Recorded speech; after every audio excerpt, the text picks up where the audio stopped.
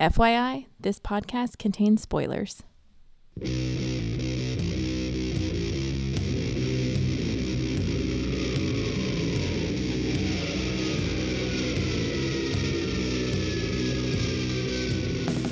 Hey everybody, welcome to episode 489 of the podcast that goes Snicked. Snicked, I'm your host, Jason, and yeah, I'm regular.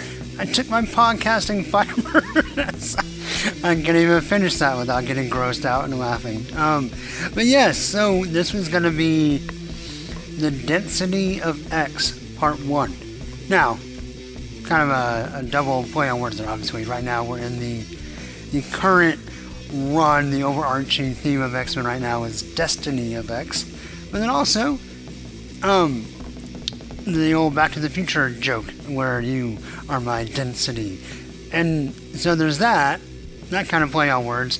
And then also, this giant stack of X-Men comics that I need to catch up on is weighing very heavily on me. It's very dense.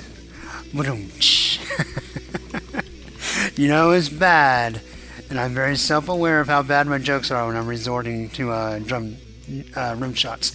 But anyway, yeah. So all right, here's kind of the plan. I don't know. I can't promise I'm gonna have multiple episodes a week. This one will probably be less than a week after the last one, but we'll kind of space it out. But I'm gonna try to do 3 of these Density of X episodes, and that should, if I can keep the pace and read that many books at a time, that should catch us up and get us ready for the gala, the Hellfire Gala special. And that should coordinate, maybe not right on time, a little after, but pretty close to on time for the 10th anniversary. And that can kind of be a soft anniversary episode before we get to episode 500, which will kind of serve as both. So those are kind of the 3 things I'm shooting for. The gala, the 10th anniversary, and episode 500. Once I get past all 3 of those, I'm going to kind of assess how these last few weeks have gone since I've come back, and kind of decide, okay, what is the schedule of the show going to be? I am going to keep doing it, but will I try to stay weekly, which I've done pretty good at for almost 10 years? Will I go more like bi-weekly or maybe even monthly? Will I focus more on current books or flashback episodes, or kind of do a mix like I have been? I have a lot of decisions to make as I try to figure out what the new normal of the podcast is going to be after those 3 things. But I'm going to try to be as regular as possible with new comics and hopefully get maybe at least 1 flashback in before we get to all 3 of those things, and then I'll kind of take a step back, evaluate how the last few weeks have gone since I've returned to podcasting, and decide what to do from there. The show will still exist in some form or facet, and this may or may not change a little bit. And hey, I'll be completely transparent. I may look and say, yeah, this is great, and do exactly the same thing I've done for the past 10 years. Very, very possible. Or I may spice things up a little bit. Who knows? We'll see. But today, we're going to talk about the first round of the Destiny of X books that I didn't cover last time. And I will say, so in these next 3 episodes after this one, I'm kind of split out because I was doing stuff with the Excaliburs, kind of the more like specifically Wolverine-centric books, and then kind of the X-General books. And I would cover, one by myself and one with the Excaliburs. They have both, Georgie and Dan have both been a little lukewarm about the current state of X books. I am going to try to get them on soon, but I'm going to try to blitz through these next chunk of books kind of solo and a whole lot at a time. That's going to be kind of throwing together like your Wolverine solo title and your Immortal X-Men all at the same time. So this episode will kind of bridge that, and then the next 2, part 2 and 3 of Density of X will be basically a whole cycle of all the X books up to the gala, and we'll break that in 2. I think pretty much everything has 3 issues of the new status quo or whatever before we land on the gala. There'll be a couple of exceptions, and we'll discover those as we do them. But that is the general game plan.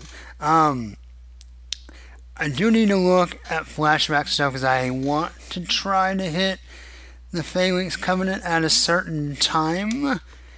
But I have a little bit I need to get through still to do that. Even though the X books are caught up, I need to catch up the Wolverine solo series and a couple other like random odds and ends because Wolverine was so ubiquitous in the 90s. There's still quite a bit of ground to at least skim over before we get to the Phalanx Covenant. And so I'm going to try to not be exclusively current.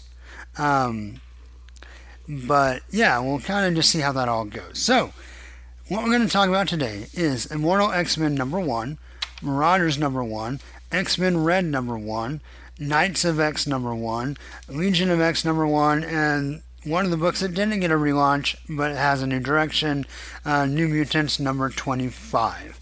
So that is the slate for today. Another thing I'll kind of also probably do, just to save time on my reading and keep me on schedule, I'm probably going to push off some of these out-of-time books, like New Fantastic Four, the rest of the Patch series, and what was the other one? There was another one. And maybe the Axe stuff too. I may kind of push that off a little bit. And hey, it'll allow me to do kind of more of a whole story like I do with the flashback episodes, but me also allow me to concentrate on really catching up to the gala, and then I can kind of figure out spacing after that. But anyway, that's enough preamble. Let's jump into Immortal X-Men #1. Now, this episode may be a little quicker. There's really not much quote-unquote Wolverine to speak of at all in most of these books. So, that'll be another benefit to combining everything back together, is I can kind of, for example, Immortal X-Men #2 really fast, and then X-Force #28 spend a little more time on. You may or may not think that's a good idea, but anyway, we'll see how that goes. But right now, Immortal X-Men #1 is... No, not Sinister Secrets, wrong text page. Hated, Feared Forever, or Part 1, The Left Hand. Written by Kieran Gillen, art by Lucas Verneck, colors by David Curiel, letters by VC's Clayton Cow, designed by Tom Mueller, and cover is Mark Brooks. And the cover is a wraparound, kind of an homage to The Last Supper. And we have kind of the Quiet Council sitting around a table with a few other extra characters like Death and Lockheed and some aliens. Looks like from Arakko in the background, and then we have Jean Grey's mask on the floor, Cyclops' visor, so some important icons, and then what, maybe maggots, little maggot creatures, and then some other stuff on the table like Magneto's helmet, because he of course is, well, we'll get to that in a second. But yeah, so kind of the important council members that aren't on the cover have icons on the cover, then the rest are around the table. I mean, it's pretty good. It's a nice little homage.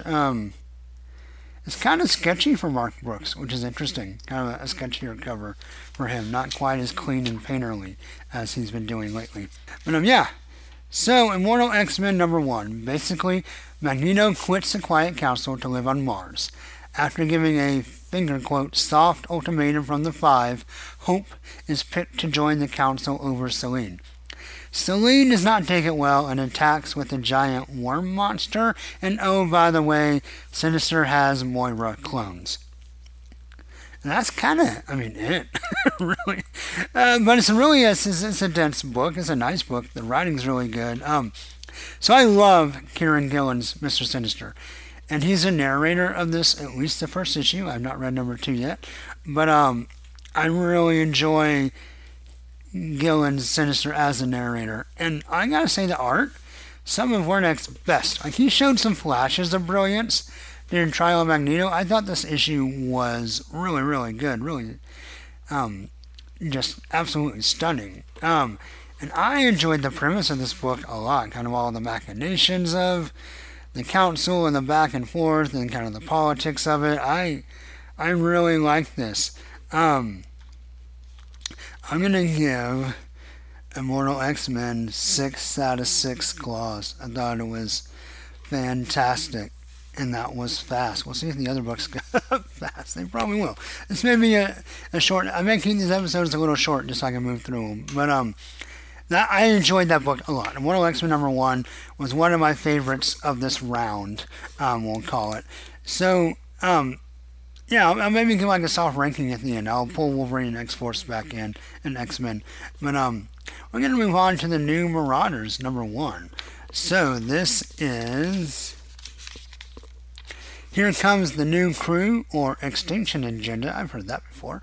Written by Steve Orlando. Art by Eleonora Carlini. Colors by Matt Mia. Letters and production by VC's Ariana Mayer. Designed by Tom Mueller. And the cover by K.L. New. And I like the cover. It's just a team shot. It's we have the Red Captain, Cape Pride, up front with a sword and Lockheed on her shoulder like a pirate parrot. Then we have Bishop with his gun. And then behind them we have Psylocke Canon and Daken and Somnus and I don't know. I think it's supposed to be Aurora. It doesn't really look like Aurora. And then Tempo in the background. So, what happens in this one, you ask? Well, we're going to talk about it. So, Pride leads a new Marauders team, including Cassandra Nova, to space to rescue the first, quote-unquote, first generation of mutants, which is a new concept we're learning about. She's going to rescue them from the Shi'ar. The Majestrix, of course, Xavier and Lilandra's daughter, likes Krakoa, but agrees the Marauders cannot succeed in their mission to find out what happened to these first-generation mutants, so she allows the Red Team, with Eric the Red and another Red person, what was their name? They are a new character, I'm pretty sure. They kind of come out of the galactic woodwork here. Man. What is... Delphus the Red. So the Majestrix allows them to attack the Marauders. So we do want to we want to focus on Daken a little bit. So really the only note of particular interest for him is that he uses his ex-lover Somnus to torture Brimstone Love in dream time. So, he's allowed to go to like this dream world through Somnus, and he tortures and gets revenge on Brimstone Love for torturing him in that Marauders annual. And I don't know if I don't think I've recorded since we talked about this. So Grant reminded me, or informed me, because I didn't actually know, that Brimstone Love, we believe, was a X-Men 2099 villain. So, hi Grant, and by the way, go listen to Truth, Justice, and Hope, a Superman podcast with Mr. Grant there. It's a great show. Alright, so the plot on this I thought was pretty interesting. But I'm not going to lie. I like Orlando, I think, in general. I haven't read a whole lot of him. But the scripting, like the actual scripting, dialogue and stuff, felt a little tedious to me. But I like the concept. So I'm on board with the concept. I'm not a huge fan of the art. It's not bad. It's kind of cartoony in places, but then tries to maybe be not as cartoony in places. Yeah, I don't know. I didn't love it. So there you go. I'm trying to see if there's anything in particular I want to focus on in the issue. Like, I like the Shi'ar stuff. There's a mystery. We'll see what they do with Cassandra Nova. But yeah, it was a fine start. I'm curious to see where it goes. I'm going to give this version of Marauders #1 3 out of 6 claws. I will say a little bit of a change after the last volume of Marauders. For most of its span, not all of it, but for most of its span being one of my favorite books, this was a little disappointing. And it references what happened in the original X-Men Red with Jean kind of giving empathy to Cassandra Nova, and turns out that doesn't cure her from evil. It just means she's not going to take out her evil on the mutants. So, there you go.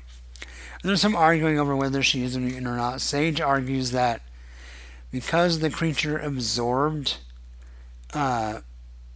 Xavier's genetics whole. It was born a mutant, whether it was created in the womb that way or not. It may have been a parasite or whatever, but it was birthed as a mutant, so that's why ultimately Nova is given amnesty on Krakoa. Alright, so with that X-Men Red through line, we're going to move to the new X-Men Red, which is for the Red Planet, X-Men Mars. So X-Men Red number 1, kind of a continuation of Sword and Spirit, written by, this is Who Can Save the Red Planet, or The Broken Land, written by Al Ewing, art by Stefano Caselli, colors by Federico Bri, letters and production by VC's Ariana Mayer, and then designed by Tom Mueller and Jay Bowen, with covers by Russell Dodderman and Matthew Wilson. And this cover does not disappoint. It's Storm standing on a rock on Mars, and she is flanked by Magneto and Sunspot. And, I mean, knowing that standard Dodderman is kind of has his shoulders above a lot of other people, it's pretty standard Dodderman. But it is a really good cover. Alright, so in this one, the Aurico Council, which is called... What is it called? Where is that? It's on the text page where they reference it. Trying to flip through here. The Great Ring. They're trying to decide basically what the future of Aurico is going to be. They have this new planet where they're on Mars, where it's been terraformed by the X-Men from the last Hellfire Gala, and they have a chance to start over. But there's also some appetite to try to get back to Amenth and save Apocalypse and Genesis and the rest of the Auricoan mutants who went kind of in exile to Amenth to check on them, rescue them, whatever. So the council is voting on what to do, and they're tied. So Storm gets a tiebreaker, and she breaks the tie and decides to pursue peace versus pursuing revenge. She wants to see what they can build on Mars first, and maybe kind of go from there. So also on Mars, after Magneto quit the Quiet Council, he makes a metal castle and meets a non-powered Araki. I'm not sure how you say that. And there's some really good conversation there between them. Storm is awesome. Brand wants Martian X-Men. I think it's part of her ploy. Of course, we have learned that she is a double agent for Orchis as well. But her idea is to stand up a team of Martian X-Men. But Storm kind of twists that on its head, flips the script, and comes to Magneto to form a new brotherhood.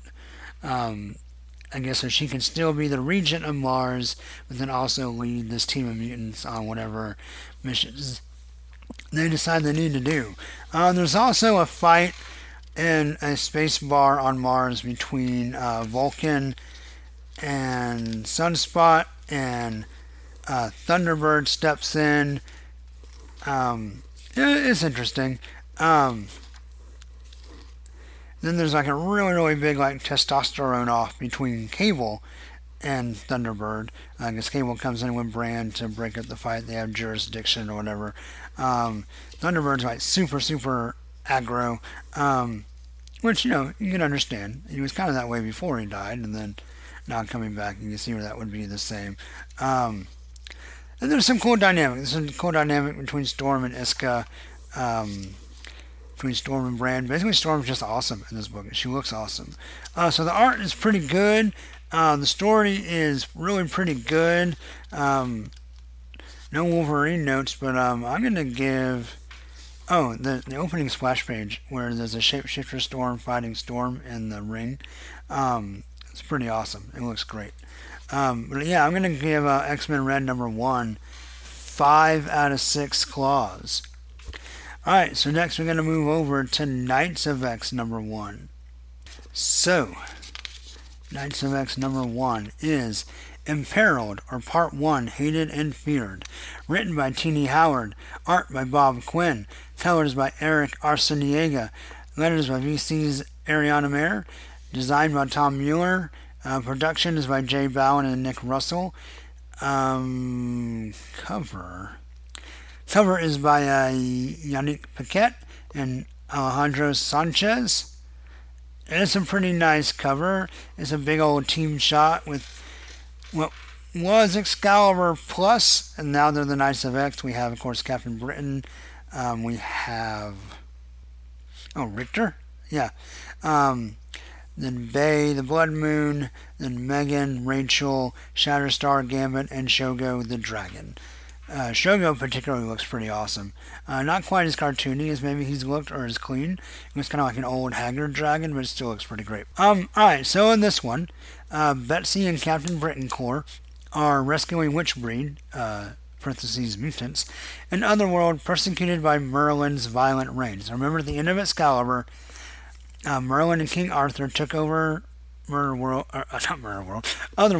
They deposed Saturnine, and Excalibur went home, closing the gate, but at the last second, Captain Britain, Betsy, stayed behind. So since that time, she's been leading the multiversal Captain Britain Corps to rescue Witchbreed from Merlin's persecution. So honestly, kind of more of a Marauders book than Marauders so far. But that original mission, anyway. So Roma, Merlin's daughter, is sympathetic and offers a hiding place. And in a less clear way, she also offers Betsy a quest for mutants. He says, like, I can't restore a gate, because Betsy wants to call reinforcements from home. She's like, if we can just call in, like, a bunch of X-Men, we can kick Merlin's butt, and we can give Saturnine her power back, and kind of, put everything back the way it needs to be. And Roma's like, well, I can't do that. I can't reopen the gate. But, and this is where I get a little lost, but I can send you to Krakoa by yourself for like a limited time, and you can enlist or recruit some mutants for your quest. You need 10. And she tries to get 10. She ends up with 8 because when they go through the gate, or go through Roma's spell, Shogo goes through, but Jubilee gets kept at home, which really kind of broke my heart. Like, as a parent, I just can't even imagine. Now, Jubilee is originally, like, hesitant, but she's like, no, like, because there's something wrong with Shogo. Like, he wakes up, or won't wake up. He's dreaming all the time of Otherworld, in his dragon form, so Jubilee feels like he needs to go back. But, of course, she wants to go with him, to protect him, to guard him, to guardian him, to be his mom. And when she gets left behind, I'm sad Jubilee's not in the book. I hope she has something else to do in this new lineup. She's not in the other books in round 1, but we'll see. But also just the separation, right? Just really kind of broke my heart a little bit. But anyway, she can't go. So there are 2 mutants, they're short. What do they do? They find, they try to resurrect Mordred and they can't. What happened? I lost my note. Oh, yeah, so they're 8 and they need 10. They find Kylun, the old Excalibur guy, kind of the lion guy who has vocal powers. And then also, whenever they tried to resurrect Mordred, somehow worked. Remember, that's Arthur's mutant son, who he fears. So he is resurrected, but he's like a new person. He's younger, doesn't remember all his stuff. And then they find out that the quest is the Siege Perilous. So we have our 10 mutants and the Siege Perilous to be continued. Pretty good overall. Enjoyed the art. There's some really nice panels. I thought the writing was pretty strong. I feel like as long as Howard has like a focus and direction, I like their writing a lot better. So I'm going to give Knights of X, of course we're going to go the Gambit score for Gambit's Gumbo. I'm going to give it 3 out of 4 aces. It's probably like between a 4 and a 5 claws, so maybe like a 4.5, but I'm going to give it 3 out of 4 aces. I enjoyed it. I thought it was a nice strong start to the book. We'll see where Knights of X goes. Alright, so next is Legion of X. Now, Legion of X number 1 is The Whole of the Law, or Do What Thou Wilt, written by Cy Spurrier, art by Jan Bazaldua, or Bazaldua, maybe. I'm not sure. Never quite sure how to say it, but I liked them quite a bit. Color by Federico Bui, letters by VC's Clayton Cowles, designed by Tom Mueller and Jay Bowen. Cover by Decay Ruan and Matthew Wilson. I like Ruan a lot. There's really nothing to this cover at all. So it's just like graphic design. It's a cool logo. It's fine. But yeah, I mean, it looks okay. It's just weird for a comic cover because there's really kind of a lack of substance. So this book is dense. It is good. It's kind of one of those things where a lot is talked about, but I don't know how much actually happens. But not in a bad way. But basically, here's your summary. Nightcrawler is a priest/chief of police for a Krakoan law. So we kind of almost have... He's being very careful not to start a new Krakoan religion, but it's almost like a theocracy in a weird way, based around enforcing the 3 Krakoan laws. But Nightcrawler also does kind of a thing... in Jewish history, there's like this idea that there is a Torah. I'm probably saying part of this wrong. I'm trying to remember my college education from a long time ago. But yeah, the basic law, the 10 Commandments, and the Torah, which is the 5 books, is made up of a whole lot of extra laws. And then by the time of the New Testament, there's even more kind of extra laws. It's kind of called a hedge around the laws, kind of the English version of saying that. It's basically laws on top of laws, so that if you don't break these regulations, then you never even get close to touching the original laws. And I kind of feel like there's a little of that going on with this book, with the Krakoan law. You have the 3, and then Nightcrawler helps to embellish them. It's not quite the same. It's not like building a hedge where, like, well, if you can't steal, then we're going to also say don't cheat. That way you never steal. It does, but it provides some clarification and some kind of additional subtext around the laws of explanation. Yeah, so anyway, that's what he's doing. We also find out that Nimrod killed Magus, the techno-organic one, not the purple one. So Al, you're good. Of course, Al covers Adam Warlock in the Magus and all that good stuff on Resurrections and Adam Warlock and Thanos podcast, which you should totally listen to. But yeah, the techno-organic Magus, Warlock's father. And there's a lot of really cool and interesting stuff. Like there's a giant eyeball that is like the overseer of the Arakoan pit, and they have this concept of deities, but they don't worship them. They have to like prove their worth every so often. Like they expunge the deities. Juggernaut is helping police with this really interesting character called Zabi or Zabi. Whose mutant power is to be forgotten. It's a really kind of clever, fun power, because everyone keeps forgetting that they're working with them. And I like the cast. We have Pixie and Lost and some other cool characters. There's a nice interchange between Nightcrawler and Weaponless Zen, who is Sadis Exotica. No, Exotica is the person that lost the fight. Sarah Zeta Aura Serrata, the witness, the giant eyeball. Anyway, it's a very clever and charming book. I like it a lot. Very nice art. Really nice colors as well. It's thoughtful. It has nice interactions. I'm really curious to see where it goes. Kind of not much of an action book, but just a very introspective, interesting book. So I'm going to give Legion of X #1 5 out of 6 claws. Okay, so then that takes us to New Mutants number 25. I think I may have said 26 earlier. I meant 25. The Language of Magic, Book 1, or Best Laid Plans, written by Vita Ayala. Art by Rod Reyes and Jan Gersima. Colors by Ruth Redmond in the flashback scene. So Rod Reyes, of course, does his own colors, but Redmond does the Gersima colors. Letters of production by VC's Travis Lanham, Mueller and Bowen with the design, and the cover is by Lionel Francis Yu and Sunny Go. And it's magic front and center doing some incantations. It's a pretty good cover. I don't know if Yu's version of Magic is my favorite, but it's pretty nice. So, all right. Here, Ileana plans to turn Limbo over to Madeline Pryor. Danny and Rain go with her to try and talk her out of it. Meanwhile, Belasco assumed it's Belasco, a shadowy figure, but it seems like it's probably Belasco, has pulled a soul mace out of the demon Sim. Similar to how the soul sword was pulled out of Ileana,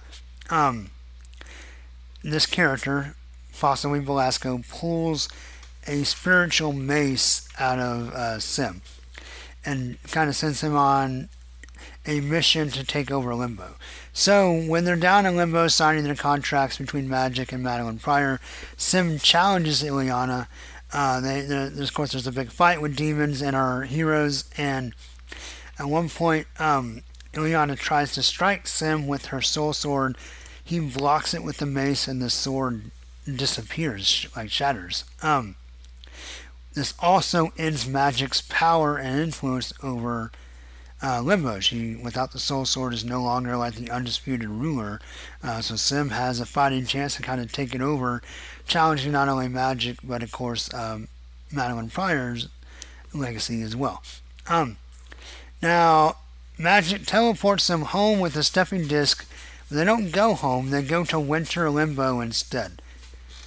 So this is a great comic. A great comic.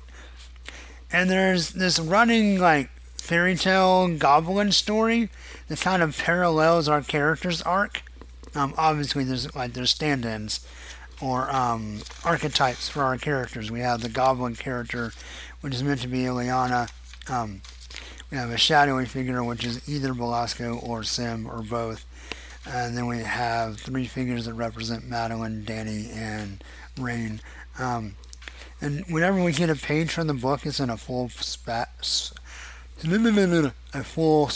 page, and those pages are amazing. Rod Reyes just continues to be a god among artists. I cannot say enough how much I love the visual of this work. And I gotta say, Vita, their writing is really solid and strong as well. Vita's version of New Mutants continues to be one of my favorite books. So we have this backup story. It's not as good. It's still fine. It's still good art, but it's not Rod Reyes, obviously. That maybe would have knocked the book down to a 5, except for the rest of the book is really probably more like a 7. So it all averages out to 6 out of 6 claws. The only hindrance to this book at all is that I miss Gabby. I mean, this is Gabby's home. This book has been for, the last year plus.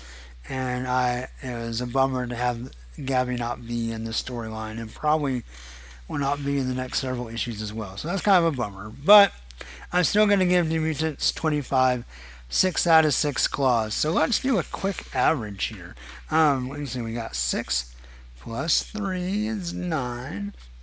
Plus 5 is 14. Plus, we'll say 4 for Knights of X is 19. 5 is 24. Plus 6 is 30. Divided by 6 comics, I believe. So that's an average rating of 5 out of 6 claws. Pretty good round 1. Alright, so if I had to rank everything, I think New Mutants is probably still at the top for me. Then I would say 2 and 3 is probably Wolverine and Immortal X-Men duking it out. Then I'm probably going to go X-Men Red, Legion of X, the Knights of X, and X-Force probably right around there. And then Marauders at the end. Oh, X-Men. I would probably put X-Men right between X-Men Red and Legion of X right now. Alright, so that's going to be... So my ranking is going to be, we'll just say New Mutants... after one issue each of Destiny of X, we'll say New Mutants, Wolverine, Immortal X-Men, X-Men, X-Men Red, Legion of X, Knights of X, Legion of X, X-Force, Knights of X, Marauders. There you go. Not a clean list. I should have put the comics actually in a stack in front of me so I could do that. But yeah, I mean overall, I gotta say, a couple of things that were just kind of average for me, but mostly enjoyed. this first round of books after the last event. I'm in a pretty good place. So we'll see if that continues. But overall, really enjoying the direction of most of the books. So there you go. I know that was short. Not much Wolverine at all to talk about. But that will hopefully catch us up. And we'll talk about more stuff next time. So, as always, please feel free to leave an iTunes review or like the Facebook page for the podcast that goes Snicked. Twitter is at Snickcast. Show notes and stuff are snickcast.podbean.com. And I guess that's about it. So, like I said, I'm going to try to blitz through some comics, get us at least somewhat closer to caught up, and then we'll kind of, go from there. But I hope you enjoyed the episode. Sorry it's a little short. It's kind of a bonus episode. But I hope everyone please stay well, stay safe out there, and until next time, hugs and snicks. Alright, bye-bye, and snacked.